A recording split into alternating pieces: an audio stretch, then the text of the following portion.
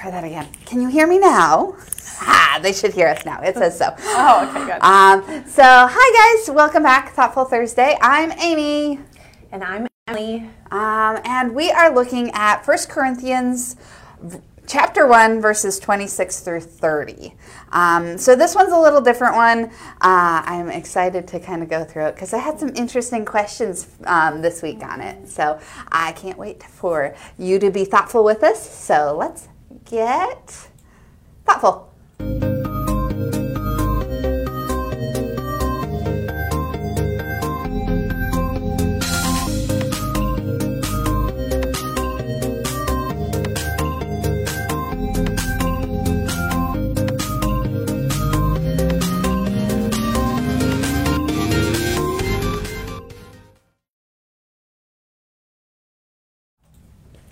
Welcome back.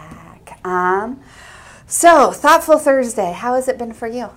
Good. It was interesting. These verses are a little different. Yes. I actually pulled them from one of the books I was reading. It just verse 27 technically, but I had to get all of them in there because it's got some depth, but it's got some interesting ways of going about it. So, were you reading from the internet? Yes. NIV? Yep. Sweet. All right. I'll let you start us off. Okay. 1 Corinthians 1, 26 through 31. Brothers and sisters, think of what you were when you were called. Not many of you were wise by human standards. Not many were influential. Not many were of noble birth. But God chose the foolish things of the world to shame the wise. God chose the weak things of the world to shame the strong. God chose the lowly things of this world and the despised things and the things that are not to nullify the things that are, so that no one may boast before him. It is because of him that you are in Christ Jesus, who has become for us wisdom from God, that is, our righteousness, holiness, and redemption. Therefore, as it is written, let the one who boasts boast in the Lord. Wow. Yeah, there is so much packed into that little thing. It's like, okay, you're being foolish to shame the wise. You're having all these differences, but what does it end up? It ends you up in boasting for the Lord. Mm-hmm. It's not because of all these things, it's because of the Lord. And so it's interesting to get to those. So my first question as I'm going through it is like, what does it mean to choose the foolish to shame the wise? Mm-hmm. Why is that the particular thing that like there was one sentence of that, but because it's kind of the theme over the whole thing. Mm-hmm. So what does that mean to you? I had to look that up a little bit to talk about why they were talking about foolishness. And what I was reading was talking about how following Christ and the and the resurrection were all foolish to regular people that weren't following Christ. And so I think it means that we're following Christ and the things that he values instead of what the world values. Yes. Definitely, it's what God, following God over the world, mm-hmm. choosing what His righteousness is versus worldly values. Yeah. That's definitely where I pull from it too. Okay, good. One of the quotes that I came up to is goes this way: "It's we try to be reasonable about what we believe, but what I believe is not reasonable at all. In fact, it is hilariously impossible. Possible things aren't worth much. The crazy, impossible things keep us going." So that, like, we talk about miracles and the crazy impossible. That's not something that would happen with me working hard to get to that point. Right. Maybe there's things that keep me on that path to get to that miracle that I do, but that miracle is in itself a miracle because I can't do it myself. And so that's the crazy impossibleness. And like if you go through the Bible and look through, you talk to, I want to call him Balaam. There was a guy, he talked to a donkey. Yes. Balaam? Balaam. There we go. Okay. That sounds better. Words, names. There are a lot of them that I don't say right. But yeah, there's a guy, he talked to a donkey. Yes. You have Moses who split a sea. Okay, these guys aren't doing it themselves. It's the Lord working through these things, these moments. Jesus, he didn't go along with what the Pharisees were doing. He talks about not standing in the middle of the room and doing your prayers. He talks about the guy that's in the corner praying and doesn't even want to look up because that's where the faith is because your faith starts out in that moment. And then how you share it with the others is how you're going out and helping them. So it's kind of fun to see where that impossible, God's Irregulars is one of the ones I come back to. I'm part of God's Irregulars. It's like, I like to do, I do regular things, but then when I pray, irregular things happen. So that's where those fun things come up.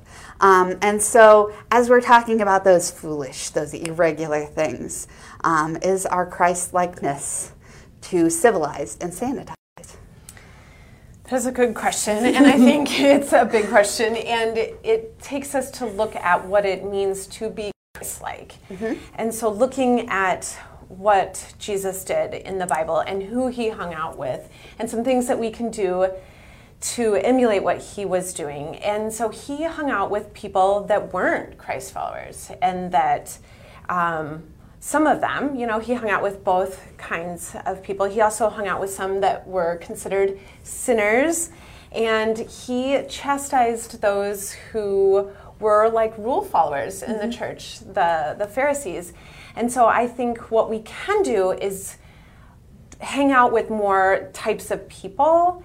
And I think sometimes what happens is we get too sanitized in that we start to hang out with people only like us, only that have our political views or the things that we are interested in, and we're not hanging out with other people. We should be we should be friends with people that aren't Christians so that we can tell them about the Lord too, and have that real friendship, relationship with them. Exactly. I love how you say you need to be friends with these people, these other people. Not like, okay, you need your close group. You need the people who keep you accountable. But then you open that up. Like you listen to Jesus, he has his 12. And then he had like 80 beyond that. There's a number there. I'll have to look it up later. But then there was an 80. And then there are the hundreds and the thousands beyond that the different circles that and each, like you have followers. So like you go with John, and then he has all his followers, and Peter, and there are his and they're all pointed to the same spot. It's Jesus in the center of it, but you have your own, like you have your group, but you have to go out and expand that to the next level. Otherwise you're not going to be able to bring anybody in. And that's what we talked about that last Great Commission of going out and bringing other people in. As if you stay in this little circle, you're not going to be able to go, hey, I'd love to meet you. Yes, or would you like to come to church? Yeah, they're not going to understand because they're not going to be, like, you're not going to be friendly to them. You want to be friendly. You want to start that friendship first and then move towards that relationship where you can ask them. Because we talked about it, I talk about it briefly sometimes, that if you stand on the fence or on the corner with a picket going, come to my church, it's like, okay, that might bring some people. Some people might be intrigued, but a lot of people are going like, there's some crazy person standing on the corner with a picket. Okay, yeah, that might help in some cases, but when you actually have relationships, that's where we move forward with that. We move beyond this barrier and become friends, and then be able to invite. And so, yeah, we were, and like you're talking about how Jesus was friends with all these different people. He touched lepers. He healed on the Sabbath. He did all these impossible things or improbable things, foolish things to be in where other people are. He preached in the marketplace. It's not like going to this little room. Yeah, there's parts where, okay, going to your room and praying in the closet, that's part of it too. But then also preaching in the marketplace is part of it as well. it's definitely fun to get into that. So as we're looking at the different portions and what you're listening to as being how Christ is, there are limits on that sometimes that we put ourselves in. I love how one person put it, so like okay, my God doesn't have limits. He is an unlimited God, but I put limits on myself. Right. So what are limits that you're listening to? This question challenged me, and so I was trying to think of what were some things that I do that are limiting and limiting to my influence on the world for the Lord. And what I was challenging myself was sometimes I do stay too comfortable and I do make decisions based on what I want to do. And I like to say that I'm the Lord's hands and feet. And I like to say that, like, Lord, send me. I want to be the person to go and do what you want to do. But when it gets me outside my comfort zone, I don't always do it. And in fact, a lot of times I don't. And so what I would like to do is to be able to do more of the things that he's calling me to do and the influential things that he wants me to do. Absolutely. I love how you said get out of your comfort zone. That's part of like the whole foolish, the God's irregulars, that part. I am with you because I have my group. I have this here. I'm here. This is my family. I have a smaller group that that keeps me accountable, but I have horizons. And so it's like, okay, what do I need to do to expand that? Because even like I have a separate job that I work somewhere else too, and okay, even them, they're a nice little community, Christian. It's fun to be around them because they understand where I'm coming from too. But where's that expanse? Where does that come? Where's that bigger moment? And so it's trying to find those to reach beyond and become uncomfortable. Right.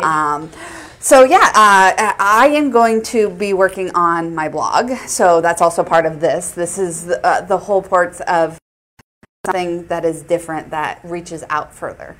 And so sharing things on Facebook, whether they're just happy quotes or different things, that's getting people to go, hey, that's a smart idea, or that's a fun quote. But then interacting with different people in that way too. And so my next goal is to figure out what I can do beyond that, not necessarily just on screen. But how I can get out in the community and do more. And so I don't know what mine will be yet. We'll work on that. Okay. That's what friends help with. Yes. So we can work on that. The core group of friends, like you're talking about, Yes. can be the Christians and can be your close group of people that do influence your decisions. That help, where you find those pieces, but then you check with the Bible to see if that's kind of where you're at. You pray to see this, and then you check with friends. It's like, does this sound right? Because it could be crazy, and it actually could be where you're supposed to be going too. So, and as you're looking through that and finding it, my next question is what is it like to lose inhibition through the Holy Spirit?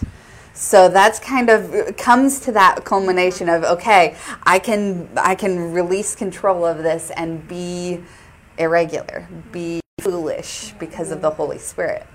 I love having him work through me and having those moments. And they don't happen every day. Right.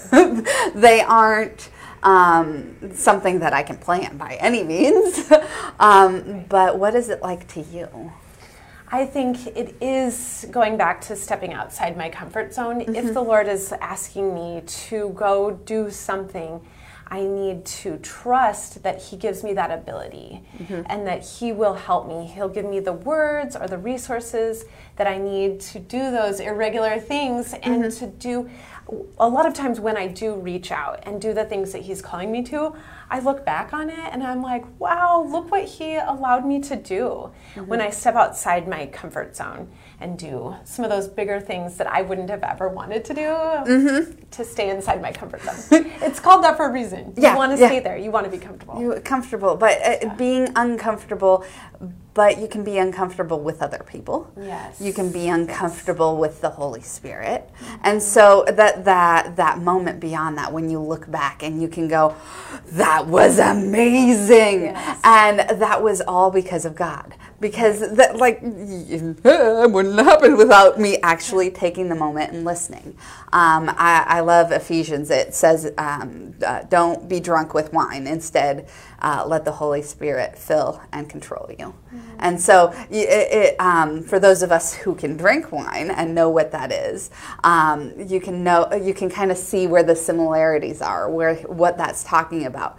But how much more amazing having the Holy Spirit, because that's not something that's fleeting. That's something that you can keep drawing on, versus wine that is like there and then it's gone. Right. So it's definitely interesting how those moments can be blessings, and they keep filling you as you reflect on them later in life too. And so it's exciting to be an irregular. I have a shirt that says God's Irregulars. It's one of my favorites. I want to be able to be foolish for the Lord. And so as we go forward this week, looking into the weekend coming up soon and into next week, how can we be foolish for the Lord? How can we go beyond our comfort zone? So we're going to leave you with that today. Do you have any final thoughts for this week? I think it just points back to boasting for the Lord, so that we're not boasting about our abilities, because we know that wasn't some ability that we had. It was far greater than anything we could have accomplished on our own. Absolutely. Good thought. Thankful for that. Thankful for you guys. Thank you, Emily, for hanging out with us. And so one quick little prayer I'm going to pray and say, Lord, let us be foolish for you, and let us boast because of you, and boast in you that you are part of us, and that we can be fools in your place here, so we can show others your love. Thank you, Lord. Amen. Amen. Have a great week. We'll see you later.